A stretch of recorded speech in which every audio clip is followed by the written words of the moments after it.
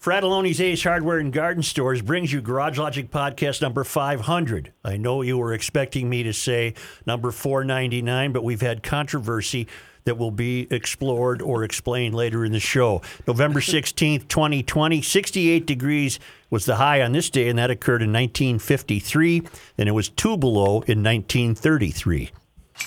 And now, from the mayor's office, above the boathouse, on the east shore of Spoon Lake, it's Garage Logic, with Rookie on production, Chris Reavers, director of social media, John Hyde in the newsroom, and occasionally Kenny from the Krabby Coffee Shop. Here is your flashlight king, fireworks commissioner, and keeper of common sense, your mayor, Joe Soucheray. We are joined by former Minnesota Governor Jesse Ventura. Hi, Jesse. Hi, Joe. How are you? You want me to call you Jesse or Governor? Call me Governor. I'll call you Governor. How frequently in the last 4 years, and particularly maybe in the last year, have you been sought out for your commentary about what's taking place in the United States? Well, surprisingly not a lot, Joe, because I kind of am totally boycotting United States media and have been for some time. Okay. And the reason for that is because I was involved in a lawsuit a few years ago, a defamation lawsuit and an unjust enrichment lawsuit, and won the case, the American Sniper case, one in front of a jury, one in front of a judge, and it went to the Eighth Circuit Court of Appeals, where I find it to be corrupt, I find it to be horrible. They broke two of their major rules to overturn my case and take it away from the jury. And part of the reason was, at that point of the trial, 32 major media conglomerates of the United States came into the case. Okay. To have it overturned. This is the Chris Kyle case that you've settled, by the way. It's over, right? Right. Well, I was more or less forced to settle after they returned it for a second trial. And imagine this for a moment, Joe. How overwhelming must the evidence have been for the jury to find for me against the dead war hero, his widow, and 6 of his buddies in uniform trying to convince the jury that the event happened when it didn't. Mm-hmm. And yet the jury found for me. And the settlement, as I understand it, because you don't want to be painted as a bad guy. The settlement, as I understand it, did not come from Chris Kyle's widow. Oh, not at all. No. She was in no danger ever. Right. When he died, the legal system then automatically passed it to her. I got you. You know, that's where it goes. She was in no danger. The book company and their insurance were paying the freight for all of her lawyers, the expense, everything. And so basically it was me against the insurance companies. But here's where the glitch came. I won a second thing called unjust enrichment, which is a Minnesota law. And what that means is that you can't go out and commit a wrongdoing and profit from it. Mm-hmm. It would be like, Joe, let's say you and I, we got both clean records, and we went out and robbed the bank, right? Yep. Okay, we get away with $1 million, but we're a couple lunkheads. We have no experience. We get caught. How much would you get on the $1 million? Let's hold on now. Now, we then go to jail. Right. Okay? Hypothetically, we're good criminals. We watch it, you know, we're good. We get probation after 3 years. Okay.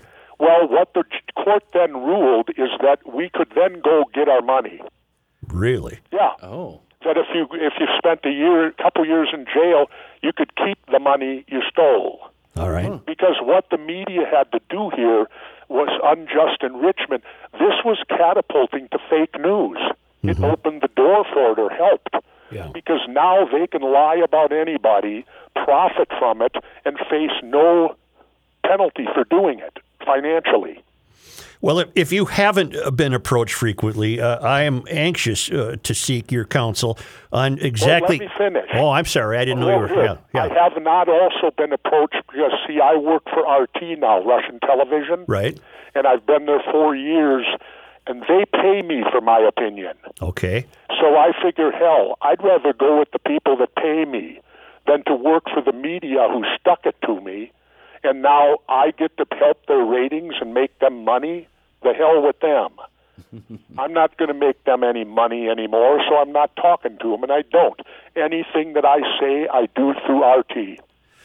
But it's Russian. So what? It's the Ruskies, Jesse.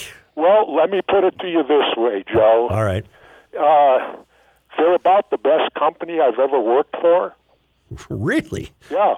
They when I signed with them, they give me 3 months vacation paid, January, February, and March, to go to my home in Mexico. Right.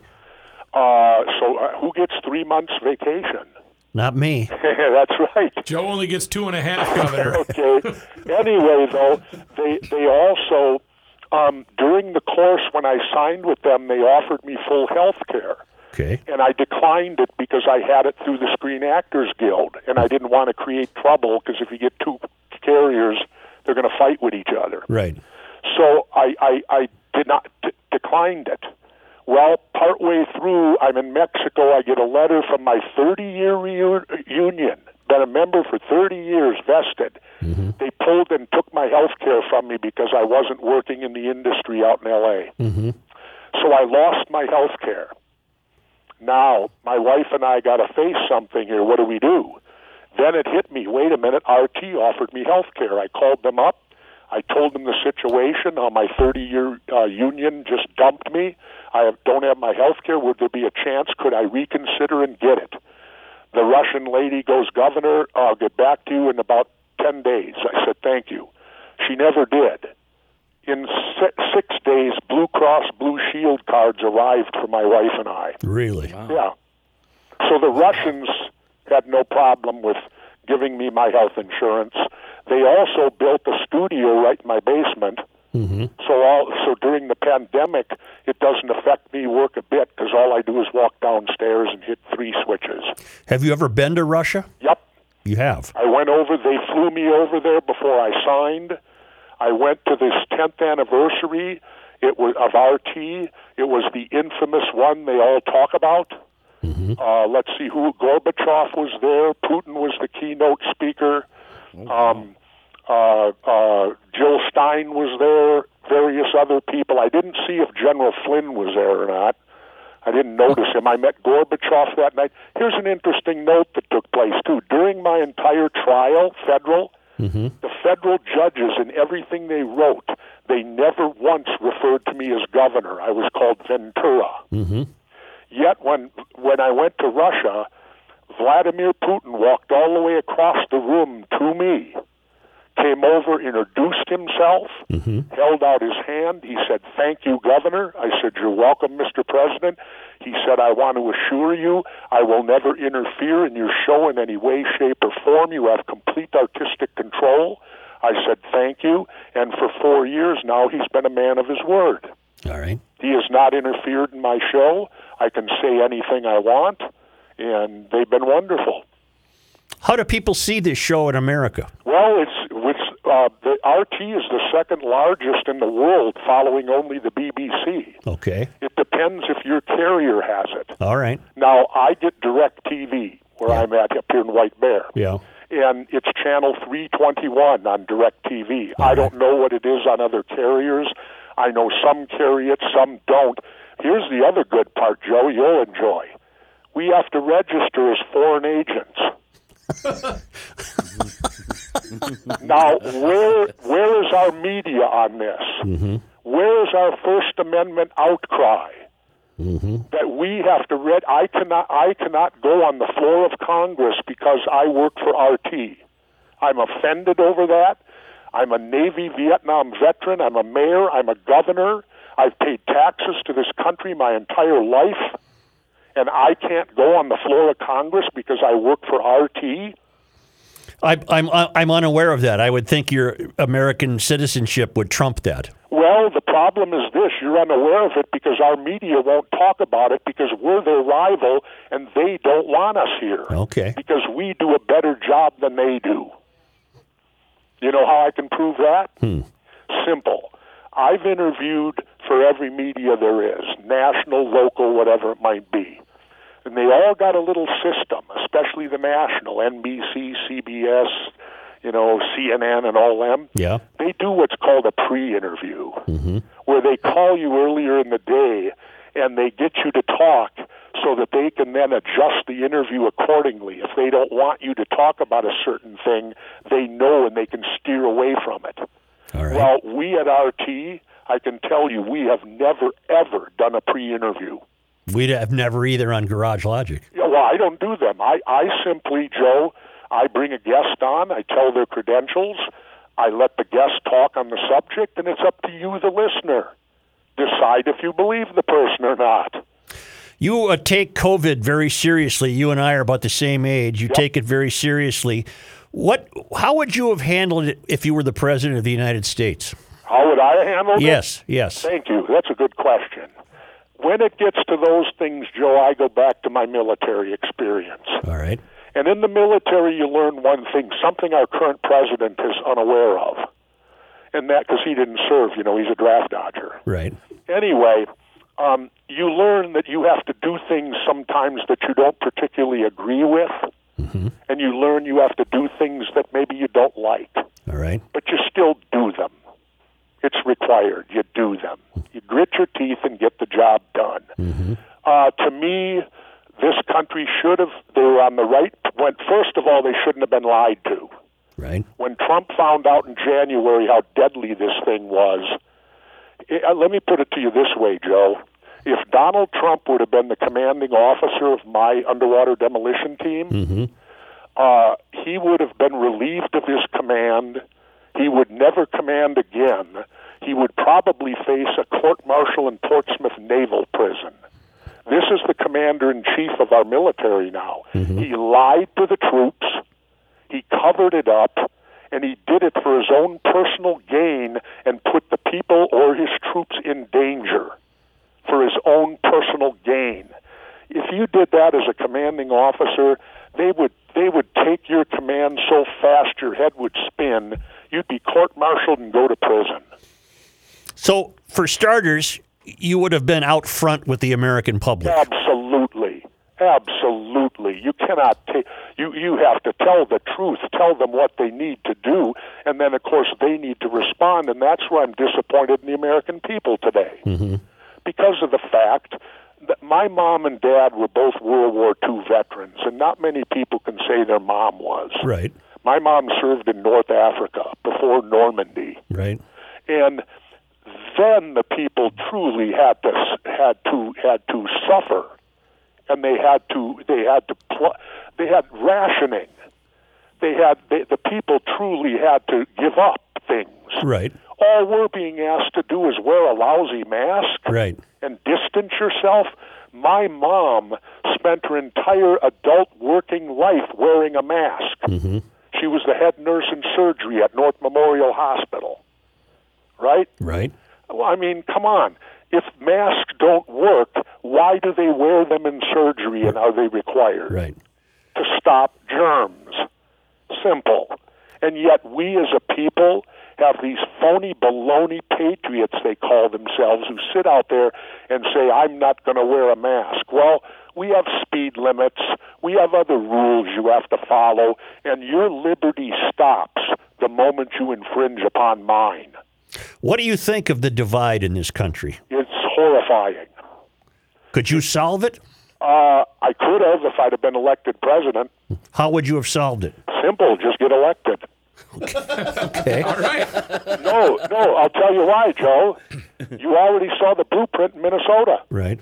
Okay, here's what had happened. I told people this. I said, this is what would happen. They, meaning the Dems and Repubs, the two gangs, they need a common enemy.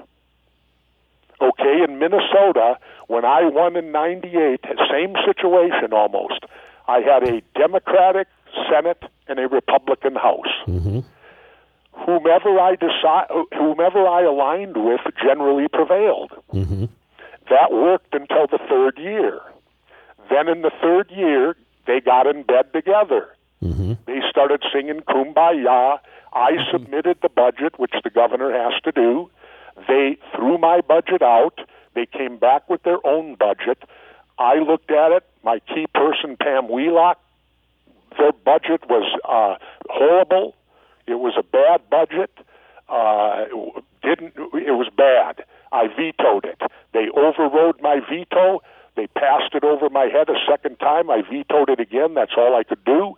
And then they passed it. Well, I fooled them. I didn't run for re-election, so I didn't have to work under their budget. I left them with it. What happened in Minnesota after I left? You faced a $5 billion deficit, didn't you? Mm-hmm. Yeah, and that's the result of the Democrats and Republicans putting their parties before the people. Do you regret not running for a second term? Do you regret not running for a second term as you look back? Oh, yes and no. Yeah. My only yes would be I always wanted to get unicameral, one house. Yep. And I couldn't succeed in doing that in one term. I don't know if I could have a second term succeeded or not, because it's a big thing to do. You know, get rid of the Senate, basically. As governor, you were, if not the lead man, you were extremely influential in bringing light rail to the Twin Cities. Yep. Do you regret that? Not a bit. All right. Not a bit, and I'll tell you why. All right. Why I did it. I went to Denver, and I saw Denver so far in front of us, it's laughable. Mm-hmm. And when I went there, economically, if businesses are going to come to the city of Minneapolis, say, mm-hmm. first thing the business is going to say is, okay, where do our workers park? Mm-hmm. Well, yes, in my day, now maybe it's changed today, but let's go back to 2000, we would have had to answer, nowhere, we're full. Mm-hmm. Because all the parking in Minneapolis was full. Mm-hmm. You couldn't get another car down there. What's the second thing the business is going to say? Well, how's the mass transit? Mm-hmm. Well, we don't have any. Really? Well, then how do my people get to work? If there's no parking and there's no mass transit, what do they take, cabs? Mm-hmm. And so, I looked at this. You cannot be a thriving metropolis in America without some form of mass transit, and Minneapolis-St. Paul was woefully behind. We had nothing, because the mistake they made was done way back when I was a little kid. We used to have trolley cars that went all over this city. Right. And the gas industry and the car industry got us to tear them up, throw them out, and did you know our trolley cars are still running in New Jersey? Yeah. Today? I had heard there are also some in Mexico. Maybe, I don't know, but it was a shame. And so my belief was, how can you be a thriving metropolitan area and not have some form of mass transit? Like New York has its subways, Chicago has its big trains that run all through town. Well, we at least needed something. But it's not thriving, sir. It's not paying for itself. It's not being ridden. Really? Right. Well, what do you do about that? Clean up crime in the cities, I think. Well, I don't know. All I can tell you is that without it, you had no parking spaces in downtown Minneapolis. And and I think it serves itself well to the Dome and to all of the sports stadiums. It keeps drunk drivers off the road. Okay. Hopefully. And hopefully it'll build up and do better. See, the thing is, you have to have an entire system to where you could get from, say, Lake Minnetonka to Stillwater for the afternoon and not drive your car. And Jesse, that's the way it used to be with the streetcars. Those were the exact destinations, Minnetonka to Stillwater. There you go. Yeah. See, that's the mistake that was made, Joe, was way back when. And then, of course, I should get you going now. I'm getting rid of my entire... basically my entire cylinder index. No. No. Oh, yeah, I'm going to Teslas. No. You're going to what? I'm selling my Porsches. You want them? Oh, I'd certainly like to talk to you about it. Because I'm going to Teslas. You are, huh? Oh, absolutely. It's the Tesla Roadster cannot be beaten. Kenny Olson would love to ask you a question, sir. Governor, you touched on something briefly, and Joe changed the subject. You brought up loyalty to the party as opposed to loyalty to the people, which I kind of believe is part of the problem, that we're at such odds with each other right now. How do we change the fact that the Dems and the Republicans are loyal to the party and not to us? What do we do to change that? Well, stop electing them, which is virtually almost impossible because they've created a system that benefits only themselves. That's right. It's a two-party. Ralph Nader had it right when he called it the two-party dictatorship. Mm-hmm. And he's right on with that. And see, the whole system is set up to keep any third entity out of the game. Are you familiar what happened in the 90s with Ross Perot? Sure. Well, it's an interesting story because Perot got 1 out of 5 votes in 92. Then in 96, he wasn't even allowed to debate. Why? Because Clinton and Dole cut a deal. Dole didn't want Perot in the debates because Perot eroded from his conservative base. Clinton didn't want debates at all because he was so far ahead he didn't need them. And so they cut him down to 2 debates. They were held by design on the same night as the World Series. And that was the deal that was cut, and Perot was then eliminated from debating. Can you imagine? You get 1 out of 5 votes in America the previous election, and no one's allowed to hear you 4 years later? It's amazing. And see, that's what's got to happen. We have to take our government back from these 2 parties. Hey, I believe it was John Adams stated, one of our founding fathers, he said, when political parties take over the country, that'll be the end of the country. Yep. Have you been satisfied with the Trump presidency?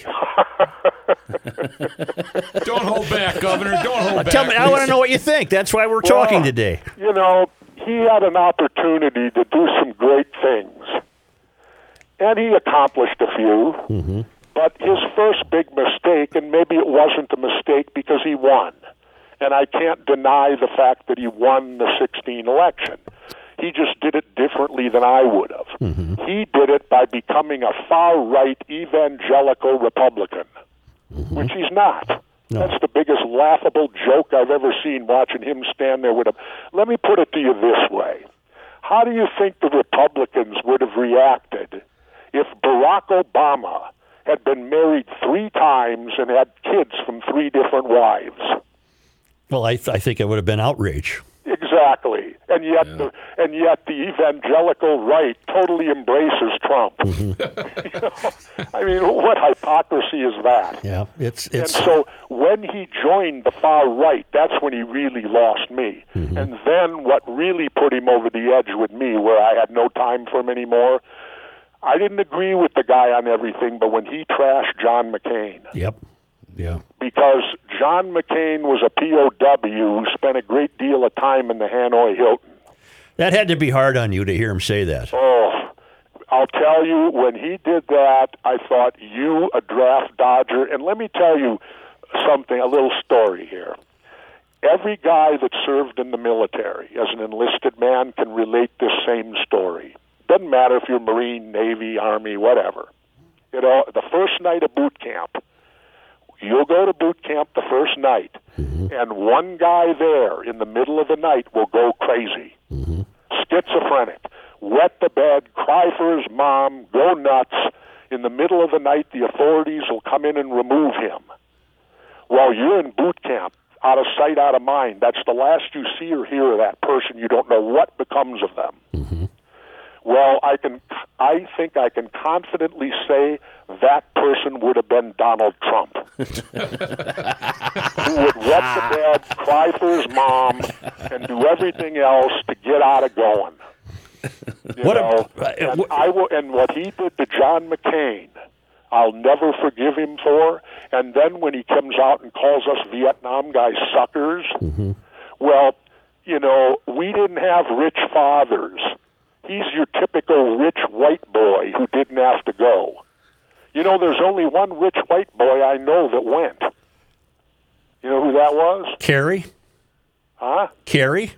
No, went in the military and went to Vietnam. McCain? No, rich white boy. Oliver Stone. Well, I also mentioned John Kerry. Wasn't he a rich white guy? Oh, I don't know. Yeah. But my personal is Oliver Stone. Right. Because you know that in Platoon, the Charlie Sheen character is Oliver Stone. Okay. Oh, I didn't know that. I learned that from his son, Sean, because I said to Sean, I worked with Sean, and I asked Sean one day, I said, Sean, when your dad did Platoon, I said, the Charlie Sheen character, I said, that was him, wasn't it? And Sean kind of looked around, looked at me, and nodded and said, yeah. So the Sheen character is, because remember when he's there and he quit the big Ivy League school, joined the infantry, go to Vietnam, and the black actor goes, man, we got us here a crusader. Oh, yeah. Remember I that do scene? remember that. What we got here is a crusader. I'll always laugh over that scene. But, no, and, Trump was a rich white boy. Rich white boys didn't go to Vietnam. I grew up in South Minneapolis, where if you could manage to go to college, you did. But if you had to go to work, guess where you ended up? Vietnam. And so I've got those scars that I carry with me. And when I hear someone like Donald Trump insult people who have more guts than he would ever have, and it bothers me every time I see him salute as the commander-in-chief. And I don't know how these people run around with the flag. And then he comes out and says he's the most patriotic American. Yeah. Comes out and he wants his face up on Mount Rushmore. Right. What do you think of Joe Biden? I don't much.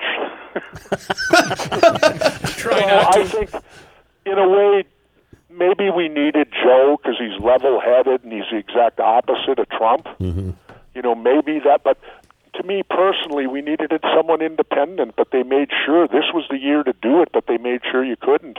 The Green Party blew it with me, I went to them and said, if you'll give me a clear path to your nomination, I'll run. They wouldn't do it. Why? They did a preliminary poll, Fox News. It was unbelievable. They put Trump, Biden, and me up there, and I polled 18%, not even running. And in a three-person race, Joe, I can tell you I only need 20 more, but then, of course, you got to work in the Electoral College, which throws it all out of whack. What do you think of the direction the Democratic Party is taking? Is it any different than the direction the Republican Party is taking? In other words, are we going to the extremes on both sides? We're on certain things, but then on other things, they're right singing Kumbaya like they always do together. Like if it's time to go to war in the Middle East, they got no problems with that, singing Kumbaya and both getting... See, they're all controlled by their corporate donors. And the corporations are the ones that dictate where the Democrats and Republicans are headed. What do you think of the so-called squad? Ilhan Omar, Anya Presley, Alexandria Ocasio-Cortez, and Tlaib, whatever her name is. What do I think of them? Yeah. They were elected by their constituents, and they're congresswomen in the United States and deserve their full respect. It's that simple. All right. Hey, Omar wins huge. I know she does, yes. Jesus, and those are her people. That's who she represents. They want her. Give her due. You have a better attitude about it than I do. Well, yeah, I don't same know, here. but to me, it always, Joe, goes back to the people. Yeah. And she and I thought that one guy, that soft-spoken black guy, might take her. Lacey Johnson. No, the guy in the Democratic primary. Oh, okay. His name's escaping me. Yeah, I can see his face. Yeah. Yeah, because he had money. Geez, he was running an ad every 10 minutes, damn near, it seemed like. And she blasted him right out. And so obviously she is extremely popular with her constituents. And isn't that what she's supposed to be? I can't argue with that fact. Yes. Well, you obviously don't live in her district. No, I do not. And you probably wouldn't move there. Kenny Olson does. I do, Governor. Actually, I live really close to Roosevelt, Governor, and I got to feel like I'm not. Does she represent Roosevelt? Yeah, she represents that district down there in South Minneapolis, and I don't feel like I'm represented at all. Not at all, sir. Well, then move. Yeah, actually, the house is on the market. Jesse, you were I am. thinking of Antoine Melton Mew. There you go. Yeah. Yeah, there you go. I mean, he had those ads, and I thought, gee, he's a soft-spoken, very intelligent man, and maybe because she's so controversial, he'll beat her. Shoot, she blew him out of the water, and then she took care of the other guy, so it's clear that her constituents like her, and as far as the other three throughout the country, what's the matter with getting their opinion? All right. What do you? Where do you? Joe, we're supposed to be the melting pot of the world. Right. We're supposed to be the place where everybody comes to and survives, and we are the epitome. I've already come out and said we ought to take down the Statue of Liberty and put it in a damn museum. Yeah. Because we don't follow the thing on it. Yeah. We don't want your poor no more. We don't want your downtrodden. We only want your rich people and them that have jobs. Where do you stand on Trump's refusal to concede? It's ridiculous. All right. It's utterly ridiculous. He's harming the country. He's playing into the hands of anybody that wishes ill to this country, because if you can get the people of this country to not believe their elections, which I think it's an insult to all those people out there that defied the COVID virus, busted their asses, and counted those votes, Democrats and Republicans. They were all watched. Even Trump's main guy in Homeland Security said this was possibly the most secure election we've had in this century. Mm-hmm. And for him to pull the crap he's pulling now because he can't face he lost, Right. it's you know, what type of example? And of course, I guess to his followers, they think he's wonderful. Yes, they do. Yes. You know, Well, 72 million people voted for the man. I know. Yeah. That's what causes me to take a deep breath and go, boy, I didn't realize there were 72 million. Hang on. Watch yourself, buddy. Watch yourself, buddy. Tread lightly. You know, well, I'm not running again, so I don't have to please nobody. Yeah, that's true. Let them have it, Governor. You know, I'm not running, and I laugh when I went to Wheelock Whitney's funeral. Yeah. Arnie Carlson, Governor Carlson was there, and he got up. He said one of the funniest lines I've ever heard out of him, and unfortunately it was at Wheelock's funeral. He said, "Everybody tells me, run, Arnie, run." He goes, "Hell, I can barely walk."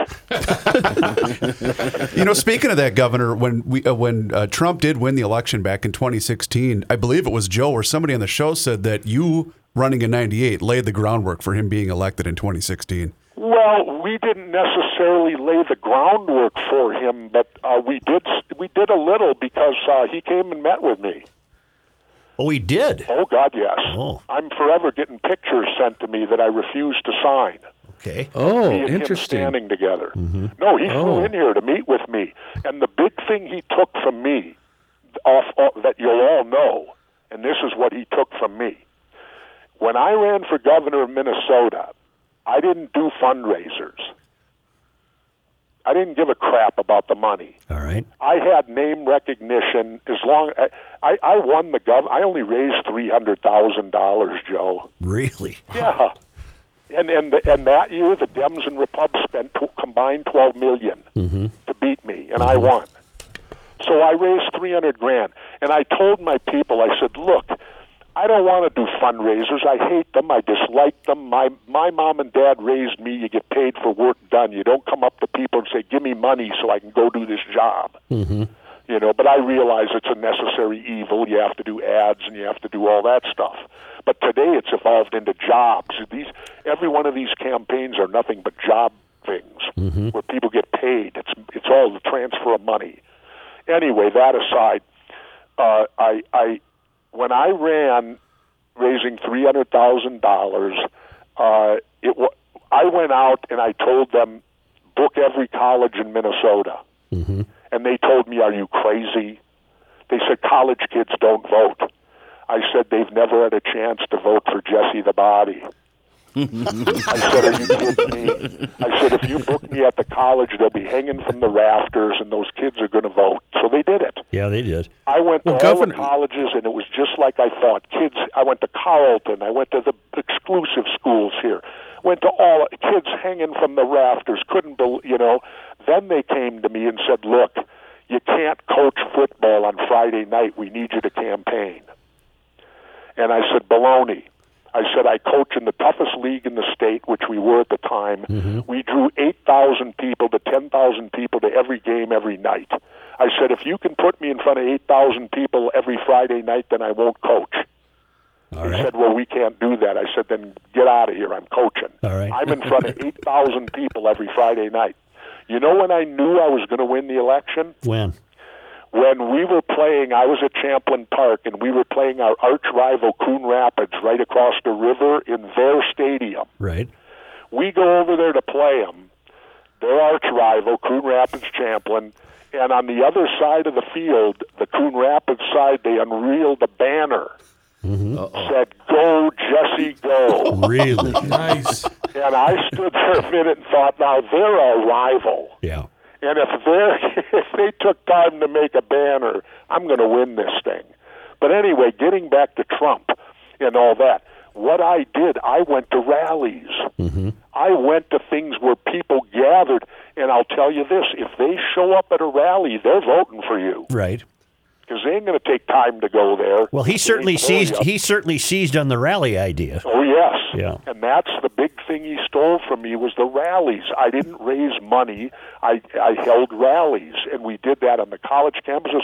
And you won't remember because it's not near and dear to you, but I have it framed downstairs, the Enemy newspaper. Yeah. And it says Ventura wins the day after the election. And right underneath it in the sub-headline, throngs of young voters turn out. Yes, they did. That's And what I said was that going to so ask. proud Yeah. because number one, I was right, which always makes you proud. Yep. And number two, that I inspired the young people to get out there and become players. And that I will give Trump credit for. This last election, because of him, it inspired more people to vote than in the history of this country. And he deserves a kudos for that. The only thing is he did it because he was so shitty. Governor, correct me if I'm wrong, but didn't you have a record number of voter registrations on the day of the election? Didn't we see a huge spike that day in registration? You mean way back in '98? Yes. Yeah, What when you saw, ran. we had same-day registration, and what we heard that day when we realized we were going to win, or felt we could, was that word came us that same-day registration, which Minnesota has, the lines to registrate were longer than the voting lines. Yeah. And that was a key for us. We thought they're not coming out to vote for a Dem or a Repub. They're coming out to vote for something different. And sure enough, we were right because they predicted a 50% voter turnout because it was non-presidential. Well, I was polling 27% the day of the election. It turned out to be a 60% voter turnout, and I went from 27 to 37. There was 10% out there that they did not account for that came out and voted for me. Governor, it's Reavers. I was a sophomore at Mankato State University, and I remember when you came through town, and there was buzz. But three of my buddies and I got in my car and drove back to our hometown of Faribault just to place a vote, and there was a buzz that day on campus. So you were right about the college towns for Thank sure. you. No, I knew it would. My message to the kids was, you complain a lot, but they're not going to listen unless you become a player. You've got to take an active role in electing them to their jobs. Then they will pay attention to you. If you're not an active player in them getting a job, they're going to ignore you from now to till you're old. Did you always have an antagonistic view of the media? Does that stem from your wrestling days? Could have. Yeah, that's very perceptive of you, Joe. It could have, because, in my day in pro wrestling, we used to live under a common term, and that was there is no bad publicity. Right. Yeah. As long as they're talking, you don't care. Whether it's good or bad, as long as they're talking. But you seem to assume that the press was against you the moment you got elected. Because they were. Okay. That the press is in the pocket of the two parties. Yeah. They don't like any outside interference from any third entity or anything like that. And if they don't do it consciously, they do it subconsciously. Why were you so hard on the city of St. Paul? It was funny, but you were hard on St. Paul. In what way? Oh, you said the streets were laid out by drunk Irishmen and stuff like that. Well, that was funny. No, here's the reason why. That was David Letterman. Right. And he set me up. And what could I do? Yeah. No, you got to remember, Joe, I'm from Minneapolis. Right. So I'm a Minneapolis kid. Yep. Now, in Minneapolis, I grew up on 32nd Street and 46th Avenue. Okay. You know exactly if somebody's on 38th Street, that's 6 blocks away. Right. Yep. You know, and it's that way. And then if it switches and goes to names, they're alphabetical. Right. Yes.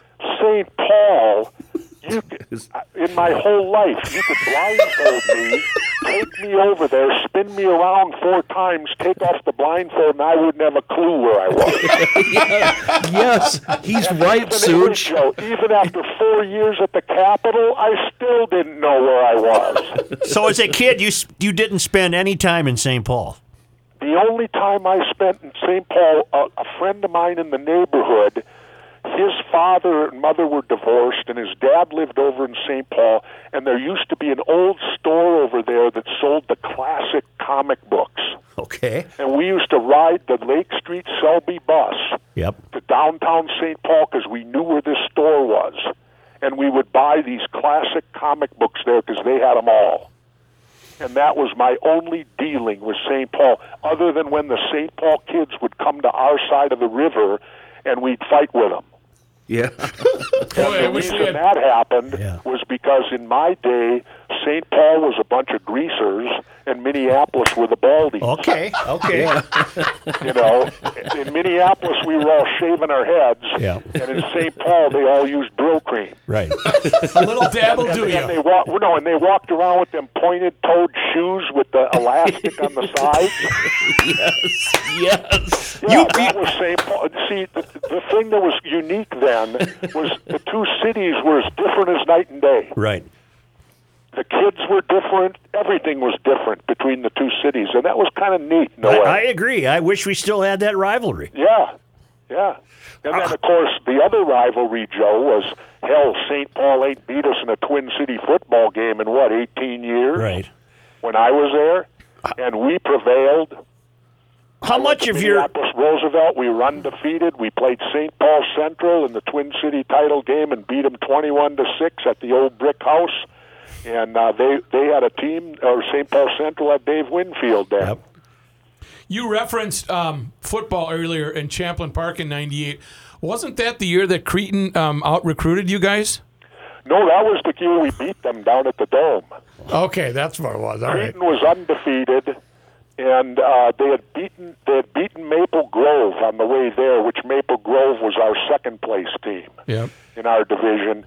So I let it be known to Greg Gagne and Vern, and their kid played for Cretin, Greg's kid. Yep. I said, well, you might have beat our second team, but you ain't going to beat our first team. All right. How much of your We went out and ended Cretin Durham Hall's undefeated season. Beat Nice. them at the Nice. Dome. did you have a great relationship with your mother and father? I'd like to think so. Is your personality shaped by your upbringing, do you think? Oh, yeah. Yeah. Yeah, because I was a latchkey kid. What's that mean? Well, that means both your parents work. Okay. Yeah. So in the morning, I'd get myself off to school, Right. and I'd get home before they'd get home. Mm-hmm. And so they used to call that a latchkey Right. kid. They Right. put a little key on the rope, and that was your necklace. Yeah. Well, I didn't have to do that. I forget where we kept ours hidden some damn under a flower pot or some damn. Under the carpet where George kept the money. Yeah, where George kept the money, right? Jesse, Rookie has told that story. I would really love to hear it from you. It's a very charming story. Well, my mom and dad both lived through the Depression. Right. And so my dad had kind of a feeling of not trusting banks fully. And we had moved from South Minneapolis after I graduated up to New Hope, close to North Memorial, so my mom was still working then.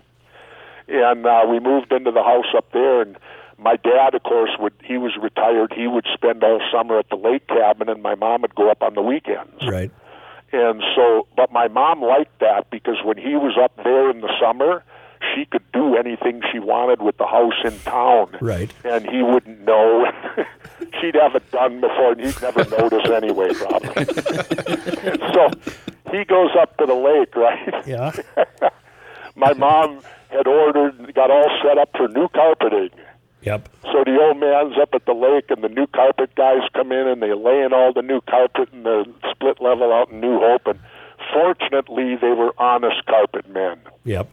Because when they tore up in my dad's TV room, where he used to go watch TV all the time, he had slit the carpet, and I don't know if it was $10,000 or something like that. Yeah. I can't remember anymore, but it was in the thousands. He had it in envelopes, and he had slid it under the carpet, Oh, my word. and that was his hiding place. Right. So these guys pull up the carpet, and there's, I don't know, $6,000, whatever it was. And fortunately, they were honest men, because the guy walked down with it and handed it to my mom. Oh, boy. And he said, "We found this under the carpet in the room right up there." Of course, my mom gets angry and hits her, "That damn George, what the hell is he doing?" And so she's now going to make him sweat. Oh, yeah. Yeah. So she goes up to the lake that weekend, and I know about it. We all know. And she informs my dad, and his name was George, and I had a relationship. I called him George. Yeah. You know, and my friends did too. He was that's the way he liked it. Okay. And so she tells George, she has ordered new carpet, and the new carpet men came in and put on all new carpet, and they're all over bragging about it, right? He's sitting there, right, and all of a sudden, you know, he's in a cold sweat. He knows what's there, and she ain't saying nothing about it. Yeah. So she makes him sit there all the way till right before dinner, right? Yeah. And when he's sitting down for dinner, she walks out from the bedroom with the envelopes, flops them on the table, and said, "Is this what you've been thinking about?" Naturally, he had to admit he had. Yeah. And then she proceeded to chew his ass out. and warned him to never do that again. He said, like she said, what if something happened to you? Yeah. I wouldn't know, the kids wouldn't know, no one would know that you had this money stored. Yeah. So anyway, that was the story, and it was pretty good. That is a pretty good one. That is a pretty good The one. better one was the first time we got him to try pot. Oh, I got to hear this. I got to hear this. Well, I don't know if I dare tell it, Joe. It ain't legal here yet. Oh, hell, it's a Well, statute of limitations has run out. You know what? It just so happens I want to hear your opinions on the legalization of Well, let me do marijuana. that first. First and Okay. foremost, I've talked to Governor Waltz about it. He wants to make me the point man. I'm for complete legalization. Mm-hmm. And Why I'll is tell that? you why, Joe. Okay. I'll tell you exactly why. Cannabis has changed and given me my life back. Really? Yep. Without it, my life would be gone right now. In terms of a pain fighter, you mean? No. And it ain't even me. But my life would be gone. I see. Oh. She had some Because health issues? She has given me permission to go public Okay. because of the reasoning. The First Lady developed a late... Well, late what? You just broke up a moment. Oh, because I'm getting another call through. It's beeping, so we'll keep on. She developed a latent life seizure condition. Oh, boy. She was seizing 2 to 3 times a week, Holy sheez. and they were bad, out of control. What can I do? Seizures, for those that don't know out there, you are so helpless when someone gets a seizure, because all you can do is comfort them and hope they don't swallow their tongue, hope something else doesn't happen, and all that. Well, we go to the doctor. They put her on 4 different seizure medications, one after the other, after the other, after the other. None of them work. Bad side effects. Started losing her hair. In desperation, we had friends from Baja, where I live in the winter, who live in Colorado. We drove to Colorado. She had a seizure the night before in the motel. We get to Colorado. My friends go in. They got the cards at the time. They get the medicinal, at that time, 3 drops under the tongue. Terry started taking it, 3 drops under the tongue twice a day, and has not had a seizure since. Oh, wow. It's fantastic. Has not, let me repeat that, has not had a seizure since. Boy, oh boy. Now, we come back to Minnesota. Minnesota then legalized it. We were getting it illegally, but I didn't give a damn. Right. You know, I was telling Terry, let's move to Colorado. Yeah. Let's get the hell out of here. And so then Minnesota legalized medicinal. Oh, she can get it here now, but you want to know what the problem is? We're so what's the word I'm looking for? Limited.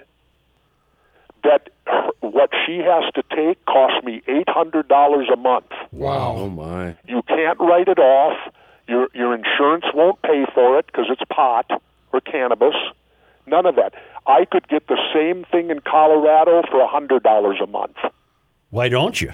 Well, that's what I have to do. Well, Yeah. because she wants to get it here in pill form and da-da-da-da, and she goes down there, and she's comfortable in what she's getting. All right. And right now, I care more about her health than the money. But the point being, if we would open up like Colorado has, the prices would then drop way down, and people could get cured of sicknesses that this amazing plant can do. I spoke at the National Cannabis Convention 2 years ago.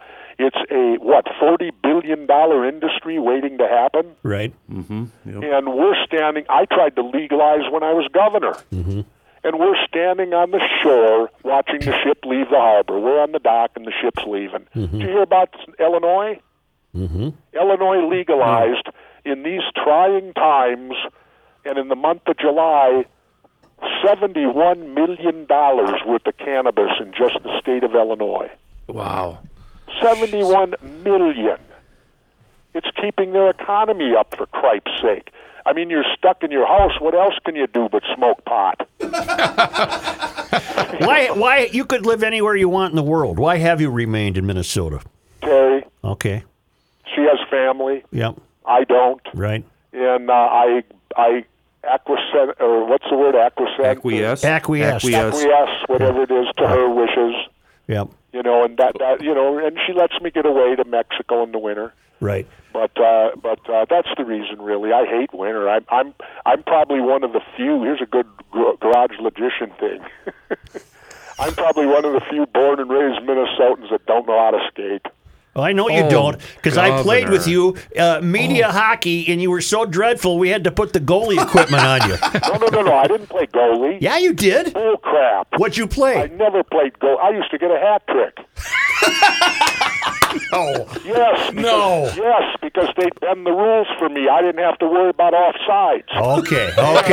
okay. And there was another little thing we did. I carried my own puck. When everybody went down to the other end, I'd drop the puck and go in and score. He had I swear we put goalie pads on you. No. In fact, the greatest game I ever had, I was playing in the Make-A-Wish game, and I was teammates with a guy who had a huge run-in, and we were both laughing about it so hard in the locker room. The great rough tough from Slapshot, Jack Carlson. Oh, yeah. Yep. And I don't know if you know the story behind Jack and I. I don't. Well, I was doing wrestling in the AWA days with Vern. Right. And in those days, Vern would bring people on that he knew at the U and all that during interviews. And one day he brought on Lou Nanny. And Lou goes on and does this interview with Vern, and they're done, and I got the next interview. So I went out there and I looked at that and it said, and before we get to wrestling, I said, let me send a message here to one Mr. Lou Nanny. I said, Nanny, anytime you want to find out how tough your tough guy is, Jack Carlson, I said, let him try me once, and we'll find out how tough Jack Carlson is. And then I went on to the wrestling interview, because in those days you could do them that way. It was great. Yep. Well, what happened was at the time they played at the old Met. Remember the old Met in Bloomington? Yeah, Met Center. Yeah, the Met Center. Yep. Well, at the Met Center, they put up big banners up there, Ventura Carlson in the parking lot after the game. And they had all this schmoz going on through that Jack and I were going to fight, find out who was tougher. And when it came down years later, we're playing in the Make-A-Wish, we're on the same team. And so we're getting dressed in the locker room, and we started talking about it, and we're both laughing like hell at how the whole thing exploded in the media. And then I looked at Jack. I says, Jack, we're on the same team tonight. I don't even know how to skate, but let's set this up. Let's you and I fight tonight. Yeah, yeah. And we'll fight on the same team. Yes, yes. And so Jack says, great.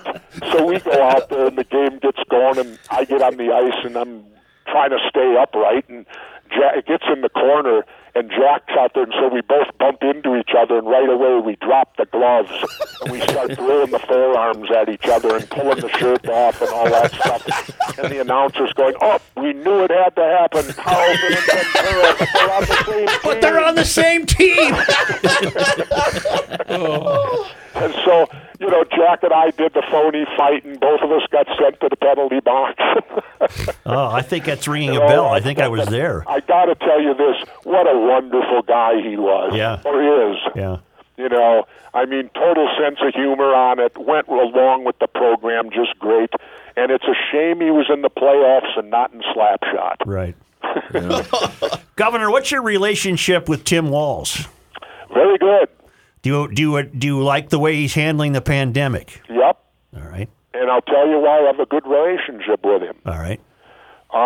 After he won election, and I know how exciting it is to win, 24 hours later, he called me personally and scheduled a meeting with me. Mm-hmm. No other governor has ever done that. Never. Interesting. No other Dayton or Pawlenty never asked me about nothing. And Governor Walz set it up for the following Monday. I went to the Capitol. He and I sat in a room by ourselves for, I would say, close to 2 hours. And all he wanted to do was pick my brain. Why do you think so many people in the state resist his edicts? They resist keeping their gatherings small. They resist the mask wearing. They resist the social distancing. Why in the world has this had to become political? Because they're stupid. Okay. Is that a good, quick answer? Yes, it is. Right to the point. Right to the point. I couldn't come up with a better one myself. No, they are. Yeah. This is utter stupidity. The masks work. Like I said, my mom wore one 40 hours a week. Right. And my argument to these people is, okay, the next time you have to go in for surgery, tell the doctors and nurses they don't have to wear masks. Right. They don't do nothing. Right. See what kind of response you get, from the doctors and nurses if you do that. No, it's called stupidity. And it's called turning something that shouldn't be political, that is a health issue, into politics. And we have only the guy in the White House to thank for it. The buck stops with him. As you look back on your life, are you proud of the fact that you were governor? Oh, God, yes. Yeah. Oh, how would you not be? Yeah. Joe, when I grew up in South Minneapolis, the last thing that would have ever passed my mind was that I would end up the governor of the state. I can imagine that. It would never have crossed your mind. Never. I fell into politics really by a mistake, really. It was just over an issue up in Brooklyn Park. Right. A neighborhood issue.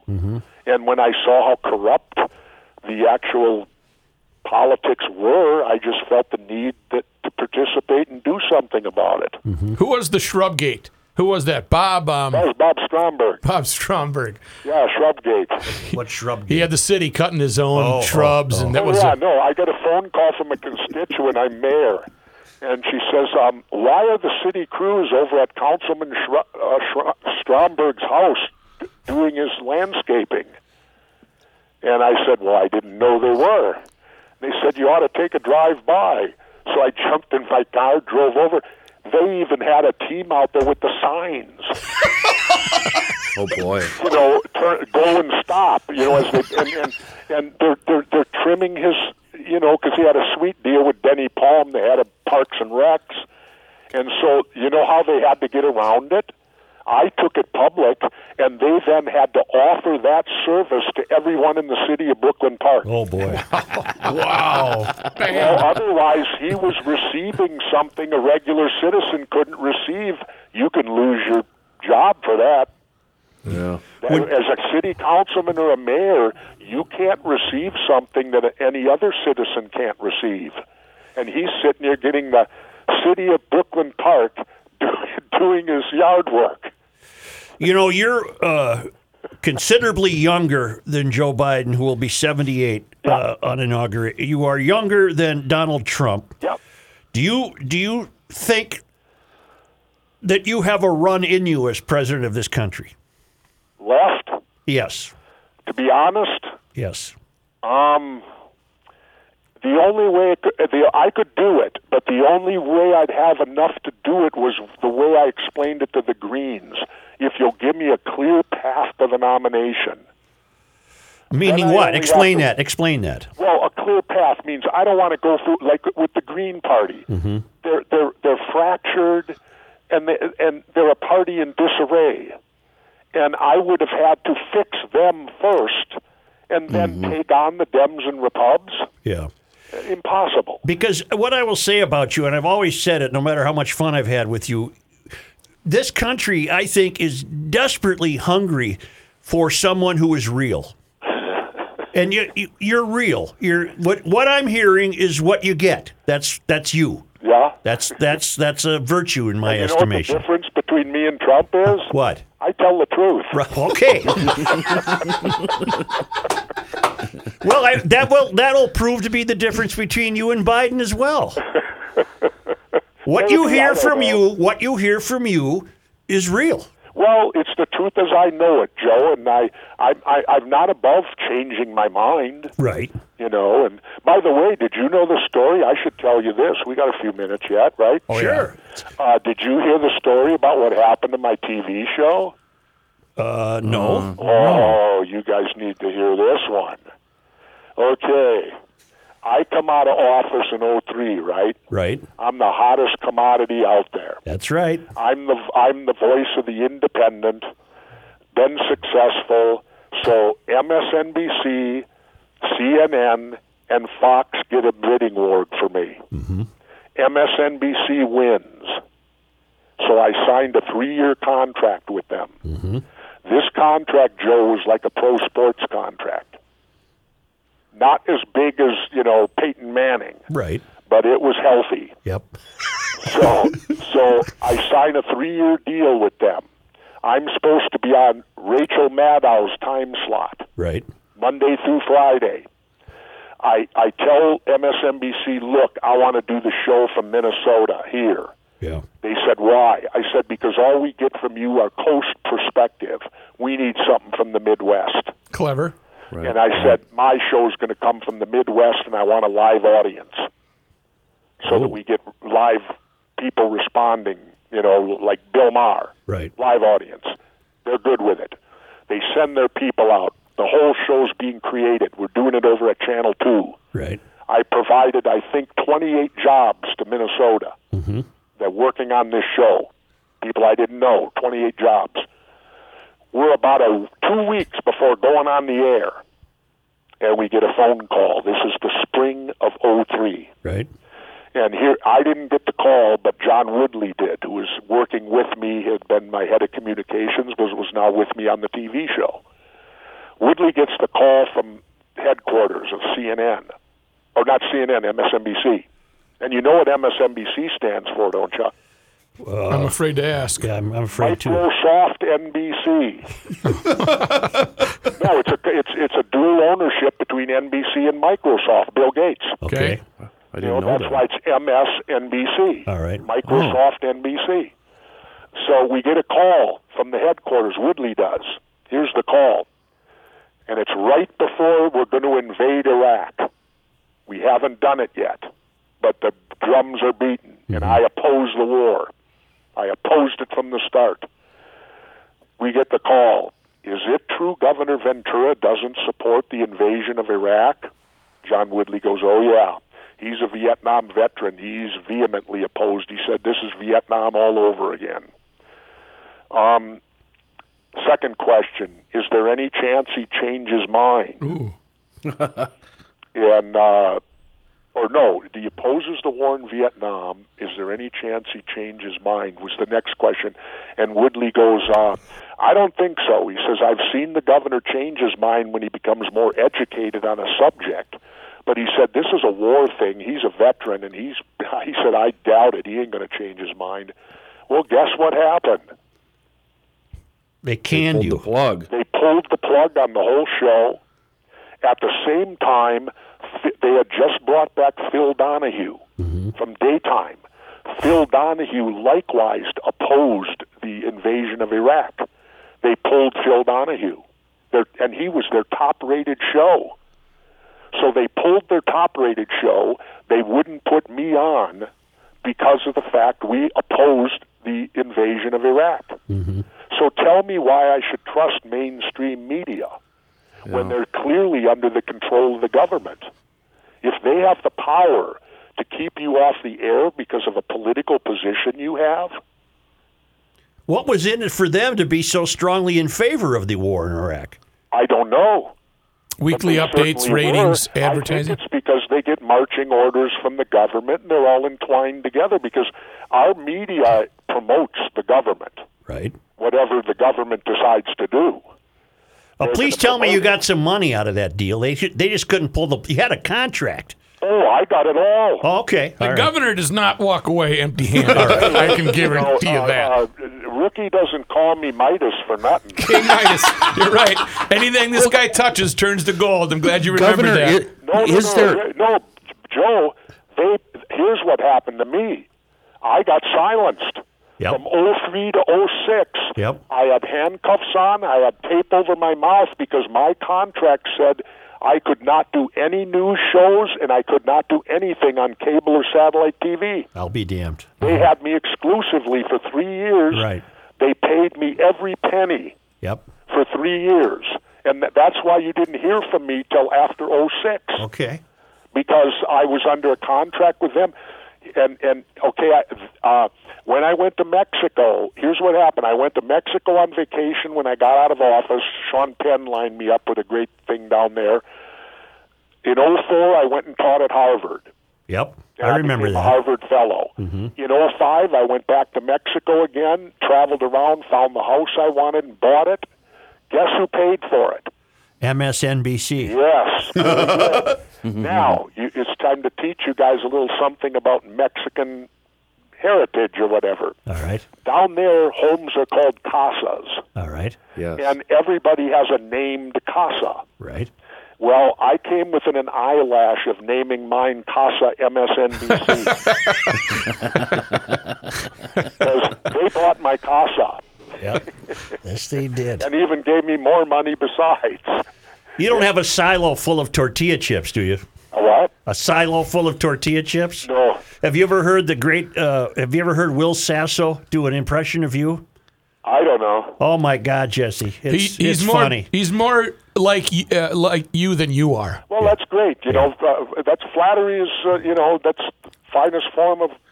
Governor, he should be writing you a check is what he should be doing. I don't care.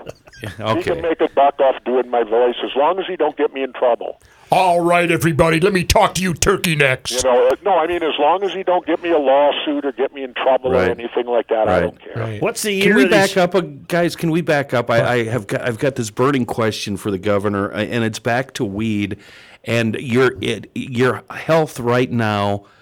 I'm wondering how you're doing with pain and stuff from your wrestling career, and have you ever tried CBD or weed or anything for that pain? Well, I've been involved in experimental medicine for a long time. Yeah. Do I have pain today? Not consistent.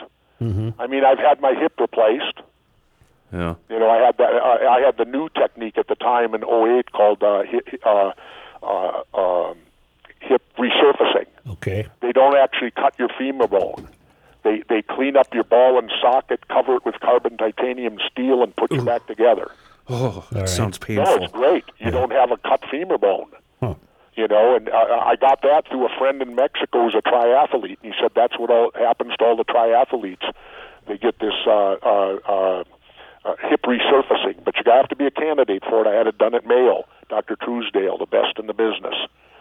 So I've had a hip replacement.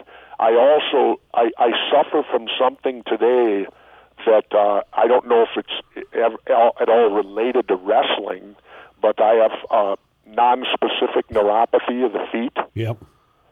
which basically means your feet are numb. Yeah. And when they tell you non-specific neuropathy, and that was Mayo too, that means your feet are numb and we don't know why. Okay. But that just means, though, that Joe might get a pretty good deal on that manual transmission Porsche, huh? Yeah, you can't even push the clutch in. It's difficult to drive it. But anyway, here's the deal with that. I have a hard time with my balance now. I can identify. Because people don't realize how much you need to feel your feet Yeah. until you lose it. Right. And like I've had to quit surfing Oh boy. because I can't balance on the board no more. Right. You know, I can't have that feel which you need to have. Yeah. You know, otherwise you're going to take a lot of tumbles at the wrong time. Right. What year are those Porsches? Huh? What year are those cars? Oh, here we go. Well, I got the big one. I got the one that it's a lapis blue metallic. Yeah. It's a 2003 Yeah. 911 bi-turbo. Right. Was that another MSNBC buy? That was pre-MSNBC. All right. Bi-turbo. I think 450 or 500 horsepower, whatever it is, 6-speed. Mm-hmm. And the great thing about this car, I got all the wood on the inside, Oh, yeah. steering wheel, wood, everything. Yeah. The great thing about it is I don't think it has 23,000 on it. Oh Wow. boy. It's 17 years old and has only 22,000 miles. Wow. What's the other Never one? seen a snowflake. Yeah. And right now it's in my basement of my garage here up on the things Right. that keep the tires round. Right. What's the other one? The other one is it is the first Boxster S in the state of Minnesota. Oh boy. That's a 00. And it was the first. They came out with the Boxster, and then they beefed it up with the Boxster S. I got the first Boxster S ever delivered here in 00. It's arena red. Yep. With that kind of beige interior, like convertible. Yeah. And that's my more car I drive more, but that's a 00, 20 years old, and it's only got, 65,000 on it? Did you ever have to replace the intermediate shaft bearing? Nope. Well, I've heard about that, but I Yeah. haven't had to. I heard about it the hard way because I sold my Boxer to a great young guy, and 2 weeks later, the damn thing failed on him. Oh, really? Yeah. And No, I've heard about them. I've heard about it. Yeah. But I haven't. Mine's only got 65, and the guys, I take it to a great place up here in White Bear. Yeah, Jesse, mine had 27,000, and it went. Wow. Yeah. But we don't need to. No. We don't need to hold you with car talk. No, here. but We don't- what did you do with the one you had in 97? No, my 91. 90, yeah. What That was? would have been my Baltic Blue one. Yeah, okay. Sold it. Okay, gotcha. Yeah, no, I just sold it. I seen it one day. Yeah. All right, but now let's get Somebody back. locally bought it, and it was up at the Porsche place that I take mine to. Okay. We've got one more weed question, and it comes from Hemp John. Come on the air, Johnny. What do you got? Remember Hemp John? Vaguely. He was the John Bernbach. He was always trying to get you on the air with the hemp legalization, etc., all that kind of stuff. And he was a good fan of the show way back when. Okay. Jesse, have we given you enough time? You've been very great. Well, whatever, but, it's like, actually, I enjoyed coming on today because with the pandemic, how it is, Yeah. God, you don't talk to nobody. Right. And plus, I'm not the media, so, you've got that figured out. Oh yeah. No, but it is that way. You don't talk to anybody, so when you get an opportunity to, you kind of really enjoy it when it happens because it is. It's like we're living under house arrest Right. now. Right. Where you got to sit in your home and check in and out and all that. But we got to do it, and Right. and I don't know how to plead with people. These people that think they're American heroes running around with their flags and no masks and all that, they need to wake up. Mm-hmm. And understand that this pandemic doesn't know countries. It When do doesn't you know go to Mexico? nationalities. When do you go to Mexico? Or are you going? I don't think I can. Okay. All right. Not this year because we just talked to our caretaker down there, and he suggested we stay home. Really? Yeah, because he said that they're batting down there, and I imagine my health care here might be a little better if I do get it than I think so. being being down in the end of the Baja. Right. Although I will say this, at least Mexico gives you credit for being an adult. Mm-hmm. No, when it comes to, because you can buy most drugs right over the counter down there. Well, I did not know All right, that. it's one of the benefits, huh? What the one hell? of the perks of living in the Baja. No, and I'm not talking about pot and things like that. I'm talking about your regular pharmaceutical drugs. Oh, I Okay, see. I okay. see. How are the Here prices? you got to run to the doctor to get. Yeah. Right. Down How are there, the they treat you prices? like an adult. You can walk in and buy the stuff. Yeah. Is it know? expensive? Is it marked up, or is it a good price? Well, I don't know. Just that here you need prescriptions for everything. You got to Right. go to the doctor, and you can like I'm on blood thinners, right? Right. I can't get more than 30 at a time. Right. Oh God! Now, Don't give get me me a break. started. Who Oh buys blood thinners to get high? yes. Nobody. No. There's no market for them. And when I go to Mexico, I'm in a dilemma because I go there for 90 days and they'll only give me a 30-day supply. Yeah. And I go, what do I do now? Buy them off the streets down there? You know, do I get, because I'm on the ship, what is it now? I forget, what's the name of the stuff? No, I'm not on either of them. I left that. You Coumadin? Coumadin? No, I left Coumadin. Lisinopril? And I put the Lisinopril? one that Arnold Palmer the golfer advertised it. Oh, okay. I don't know. Zantac? No. You know, but it's another form of Xarelto. Xarelto. yeah. There we I'm go. on Xarelto now. They'll only give you 30 days of it. Yeah. And, Yeah. and I say to them, but I'm leaving for 90. Yeah. That's What right. am I supposed to do, not take it for 60? I think And you're an adult, and you figure, can't they give you a 4-month supply? You It think ain't so? like I'm going to overdose blood thinners. this would be a great endorsement for you. I can hear it now. Doodle doodle doodle Xarelto. Doodle doodle doodle Xarelto. Doodle doodle doodle Xarelto. When you're down That's in Mexico. hysterical. But you know, and I'll tell you what else is great about Mexico, Joe. Yeah. And I'm considering moving. If Terry would do it, I'd move to Mexico permanently. Yep. The taxes. Yeah. I can imagine. Oh, no, their whole system. Yeah. We always knock Mexico for being stupid and corrupt and all this. Are you kidding me? Do you know how their tax system works? I don't. Oh, you'll know now. Your taxes are due, property tax. You own a home, right, Joe? Right. Okay. Imagine if you lived under this. Your property taxes are due in March. Okay. If you agree, like I do, to go down on January 28th, Right. which means February's only 28 days. Right. If you go down like I do on January 28th and pay your property taxes, Yeah. Mexico knocks off 20%. Oh boy. If That's you do nice. it in February, they knock off 10%. Oh boy. If you do it in March, it's the normal price, and then, of course, April, the fines start. Oh my. But if you pay early, now, here's my question. I do it the end of January, so in 30 days, I get 20% on my money. Tell me an investment that would do that. I can't come up with Once one. again, I give you King Midas. No, in 30 days, Yeah. I get 20. And now it don't end there. Here's the best part. I actually was contemplating of going after dual citizenship, Right. Mexican and U.S., because if you're a Mexican citizen, on the day you turn 65, your property taxes, whether you own a palatial mansion or a shack, get cut in half. Wow. You got to talk Terry into the right thing here. No, they get cut in half because the Mexicans understand that you work your whole life for your home, and when you get 65, your income, it becomes harder to earn income. And they understand that, and they don't want you thrown out of your home. Right. So they cut your.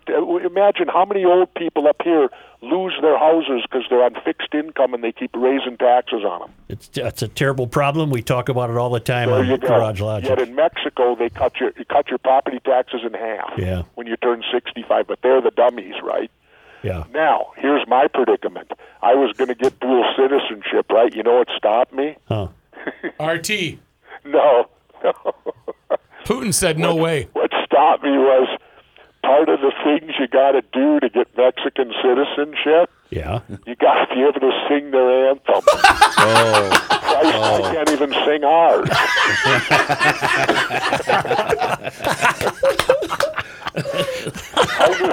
knew I was dead meat at that point. There's no way I'm learning this anthem. Just my ripped word. up the paperwork and threw it away, huh?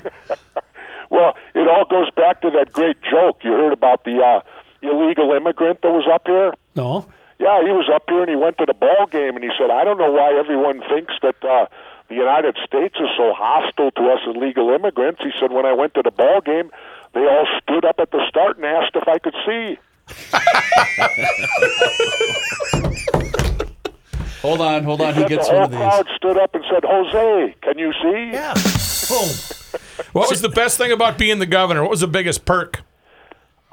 Biggest perk, I would say, is the international travel. Yeah. Because I got to go to places and be treated very exceptionally well.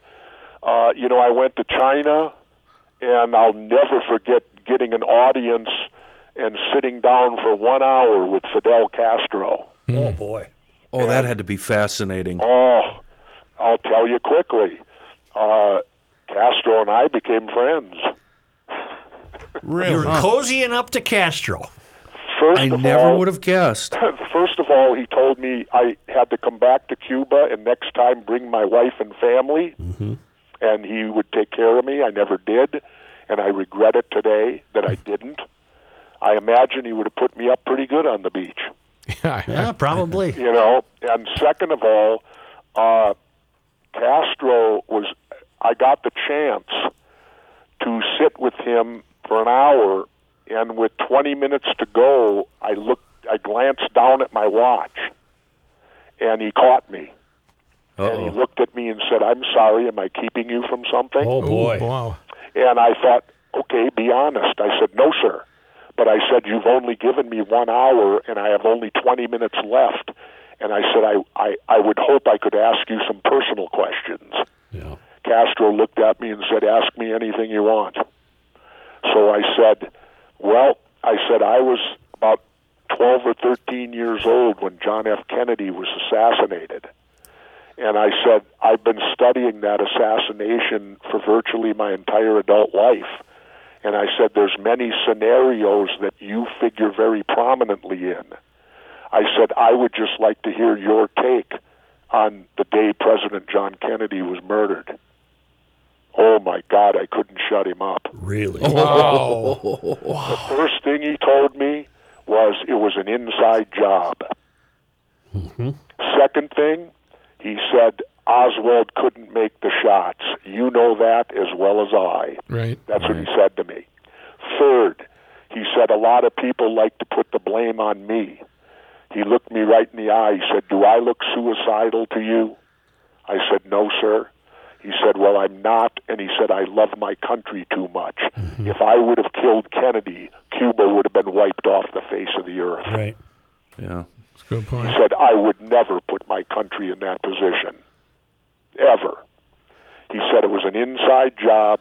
And then he told me, he said he believed that Kennedy was on the verge of changing his policy to Cuba. Because he said, at that moment, a reporter Kennedy had sent to me named Jean Daniel was setting up a clandestine meeting between Castro and Cuba. Or Castro and JFK. Right. And when word came in that Kennedy had been killed in Dallas, and I learned this later by looking up Jean Daniel, the reporter. When Kennedy was announced he was killed in Dallas, Daniel said Castro immediately dropped his head and stared at the floor and was silent for about 2 minutes. When he lifted his head up, he looked and said quietly, this is bad, this is very bad. And so having an audience for 1 hour with Fidel Castro, and then it even went on from there. When I announced I was not going to seek re-election, one day I was going home. I wanted to go back out to my house, and Bosacker, my chief of staff, said, no, you got to go to the governor's residence. I said, what for? It's Friday. I don't want to go there. Fun Friday. And he said, and he kind of looked around and whispered, Cuba. Yeah. I said, oh, okay. So I went to the governor's residence, and I'm there. In comes the Swiss embassy car, because, Cuba can't have no relationship here. Right. Back then. Guy from the Swiss embassy, I bring him in the library, sits down. He said, well, I'm here on behalf of Cuba. I said, yes, sir, I know that. He said, I have a message for you from Cuba. And I said, okay, what is it? He said, the message is this. Cuba understands that you're not seeking re-election, but Cuba also wants you to understand that a friend of Cuba will always be a friend of Cuba. That's pretty cool. In other words, even though I was giving up my power, Fidel, because when he said Cuba, that's another word for Fidel. Right. Yeah. He said, Fidel's sending you the message, you're still my friend. Wow. Yeah, but he was you hold an office or not. He was a murdering dictator. He was not any. He was better than Batista. Yeah. Okay. Because here's your argument, Joe. I imagine there's a lot of murdering dictators when you got to take over a country. It's the nature of the business. Yeah. Second of all, Castro could have never won if the people weren't behind him. Yeah. There's no way he lands with those 100 guys on the one coast and survives. Right. He had the people with him, so that means Batista was way worse than him. And I argue that with my Cuban friend Rick Sanchez at RT all the time. Yeah. I'm going to defer to you because you obviously have more experience there than I do, for Pete's sake. So when the Swiss Army or the Swiss car came up and he got out, you knew it was somebody important. Do you remember what happened when I came to visit you with my kids that one day when you were down in the basement? Do you remember what movie you were watching? No. Beverly Hills Cop. Was I? Yeah, it was down with that ugly yellow furniture in the basement. Yeah. And you were eating a deliciously prepared, it was a cherry tart. So that's what I was hinting at when I was asking, what's the biggest perk about being governor? It's so you got some guy cooking for you all the time. Oh, that's good, but that's bad, too, though, because I gained a lot of weight. Yeah. Ah, okay. I'll remember that when I run. And plus the other bad thing, you do nothing but go to lunches. Yeah. So you're pounding in all this food, and you don't get enough time to exercise. That's the great thing about the pandemic for me right now. Oh, man, I'm in the best shape I've been in 10 years. Really? You're Oh, working I out, saw- huh? I saw a picture of you in August, and you look fantastic. Well, I this morning, before I did this show, I went downstairs and did 50 sets of weights, 750 repetitions. Any burpees? No, this is weights. Oh. And all in 2 hours. And then I have an hour rest and then come on with you guys. But I work, and tomorrow I'll do 5 miles on the elliptic machine. Hold on, one more thing, Governor. We've heard half the story from Rookie, but Rookie tried to tell the Arnold Schwarzenegger story, I believe, promoting the fact that you were going to be on the show. You remember your roast? Remember what now? Do you remember your roast at the prom center?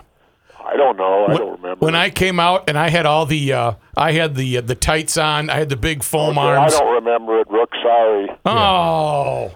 Well, it was. I did a perfect imitation. Rookie, you do so many stupid things, it's hard to recall them. It really is. It really Ain't is. that the We'll truth? leave well enough Oh, alone. we're saving that as a liner for Leave well sure. enough alone. Oh, that's so true. Jesse, thank you very much, and I hope we can do it again. Absolutely, Joe. And Yeah. I wish you well, wish your family well. Stay safe, please, and please tell people as much as you can to wear the masks. We will. My God, let's get through this thing and get back to normal life in Minnesota. All right, I agree. Say hello to your family. I sure will. All right, you guys, take care. Thank Give you the first very lady much. a big hug for me. Thank All you very right, much. bye-bye. See you, Thank bro. Thank you. Holy cow. Wasn't that phenomenal? What an honor. God, that was fun. I've still got a whole page of questions I Kenny, wanted you were to writing ask notes him. as this was going on. I do. I have a whole bunch of things I want to talk to him about. He's amazing. We're on Wait, the what- air. Yeah, shut him up. You know Okay, what? I guess you I'll know what? cut that out. Such, you know what I wanted to do is I wanted to get you and the governor in a cage match about the Electoral College. Yeah. Because he doesn't like he it, and hates you it. do, and I I just want to thought bring it him would back. I want to have it'd be him s- on again. Yeah, was well, fantastic. And he's You're clearly gonna have to looking cut for him a- stuff to do. Right. cut him a check. I'm He not needs, cutting him you a know, check. He'll come back for a podcast sticker. The media. Yeah. You know what that makes me want to do? What? Fry up a meatloaf. From where? Hey, I tell you what. I did what you told me to over the weekend. Yeah. I got the Grundhofer porchetta out. Yep. I put it in the crock pot frozen. I didn't even thaw it. Oh, wow, okay. I put it in frozen yesterday morning at about 7:45. Yep. By 6 o'clock, it was Falling apart. It was unbelievable. What'd you put in with it? Nothing. Hey. Absolutely nothing. Jesse, doing it all right. Jesse lives out near Grundhofer's. Oh, that's it would be a right. very short run for him to get up to Grundhofer's. Maybe that's where I'll get their Thanksgiving turkey. Free range fresh turkeys, $2.99 a pound. You can even call ahead to Grundhofer's Old Fashioned Meats in Hugo, 651-426-2800. But don't kid yourself. You still have to go to the store. When you do, you will succumb to the temptations of meatertainment. Meatloaf, brats, tomahawk steaks, Philly patties, rookie burgers, thick cut bacon, double smoked ham, you name it. And right now, free range fresh turkeys. It'll be the best turkey you've ever had. $2.99 a pound. This is Grundhofer's Old Fashioned Meats. It's on Highway 61. Where else? Right at the north end of Hugo.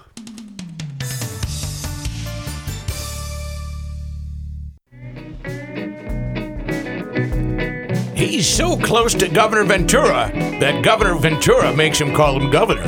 It's Joe Soucheray. And then I ended up calling him Jesse the whole show. Yes, Called yes. him Eddie. He called me Governor. And then I called him Jesse the whole show. Kenny, who are you calling? I'm calling Moon Motorsports. They're the family-owned palatial motorsports shop up in Monticello. They've been doing it for 50 years with a full shop, parts department, and apparel division all in the house, and the largest selection of ATVs, side-by-side, sleds, and bikes in the region. You can see them all at moonmotorsports.com. Speaking of motorcycles, Honda, BMW, Triumph, Yamaha, KTM, Can-Am, and Ducati. Prices always better right now in the fall and winter. That means it's time to get out there and buy a new bike. Many manufacturers are offering excellent savings right now, some with no payments until 2021, and Moon Motorsports will give you free storage over the winter for the rest of 2020 if you buy a motorcycle now. But right now, also a great time to save big on Michelin and Dunlop tires. And if you buy in the next couple of weeks, that is before December 1st, Moon Motorsports are going to pick it up and deliver your bike for free. So there's a lot going on right now at Moon. Great bike deals, can't miss offers on Michelin and Dunlops, and snowmobile season on the way. You got to exit Monticello. Stroll on in. MoonMotorsports.com, a good place to start. They've been making dreams a reality up in Monticello for generations. Your dream bike, it's sitting there on the showroom floor waiting for you. Check it out, MoonMotorsports.com. When we started the show today, I said this is Garage Logic podcast number 500. We thought number 500 was tomorrow. But at 8:23 a.m. today, I got an email from Paul W. Humrickhouse, who writes, just wanted to wish you gentlemen a happy 500th podcast today. Yes, number 500 today, Monday, November 16, 2020. Oh. Perhaps you thought you were doing 499 today, but back on May 8th and May 11th, you followed podcast number 380 with another podcast number 380. Oh, no. That makes today 500. Enjoy official Garage Logic counter, Paul. So we verified this, and we can't ignore the evidence. Here we go. How do Here we know go. we haven't screwed up? Here we go. Fratelloni's Ace Hardware and Garden Stores brings you Garage Logic podcast number 380, May 8th, 2020. All right. Now, May 8th, 2020, you Right. called that 380. right. Take two. Fratelloni's Ace Hardware and Garden Stores brings you Garage Logic podcast number 380. The high for this day was 88 degrees, and that occurred in 1900. And, That was it May as 11th, cold as right, 20. 2020. So there was a glitch in our counting. So today was number 500. By our counting, you mean your. Mine. Okay, but how do we know that we haven't made a mistake from 380 to 499? Oh, Well, good let's point. not worry about it. No, we're going to just... You know what, Rook? This is 500 Okay, today. you're I'll go calling. back through every single Okay, since good, day good. one when Or- we had the infamous start. Or we can rely on our listeners to do our work for us. Under That's- your direction. Under my direction, please somebody verify that those numbers are Thanks to correct. Jesse Ventura. That was great. That Yes, was thank you. Governor Ventura was fantastic. And Rookie, great job setting that up. You, Yeah. I sat through, if I told you how many hours I had to sit with him on the phone, He I knew loves- every you know story what? that he told. He loves to talk. it was fantastic. He's lonely during the Oh, pandemic. it's just great. If I heard this when I was on the phone with him one more time, one final note, Rook, then I'll let you go. There was about 4 or 5 of those. It took every ounce I had not to ask him solely AWA questions. I know, All it I would've wanted to do was talk to him about wrestling. Because you held back, he'll come back. Yeah. All right, right. thanks, GLers. PodMN. You want to hear the prior $4.99? You can at PodMN on your smartphone, or you can go to podmn.com, and that's on your computer. Special shout out to Fred, Lonnie's Ace Hardware and Garden Stores for all of their, what would you say? Years of dedicated partnership. Oh, that's good enough. Well put. I'll just shut up. I'll be over here. Hey, now you can do your impersonation. Do what now? I don't know.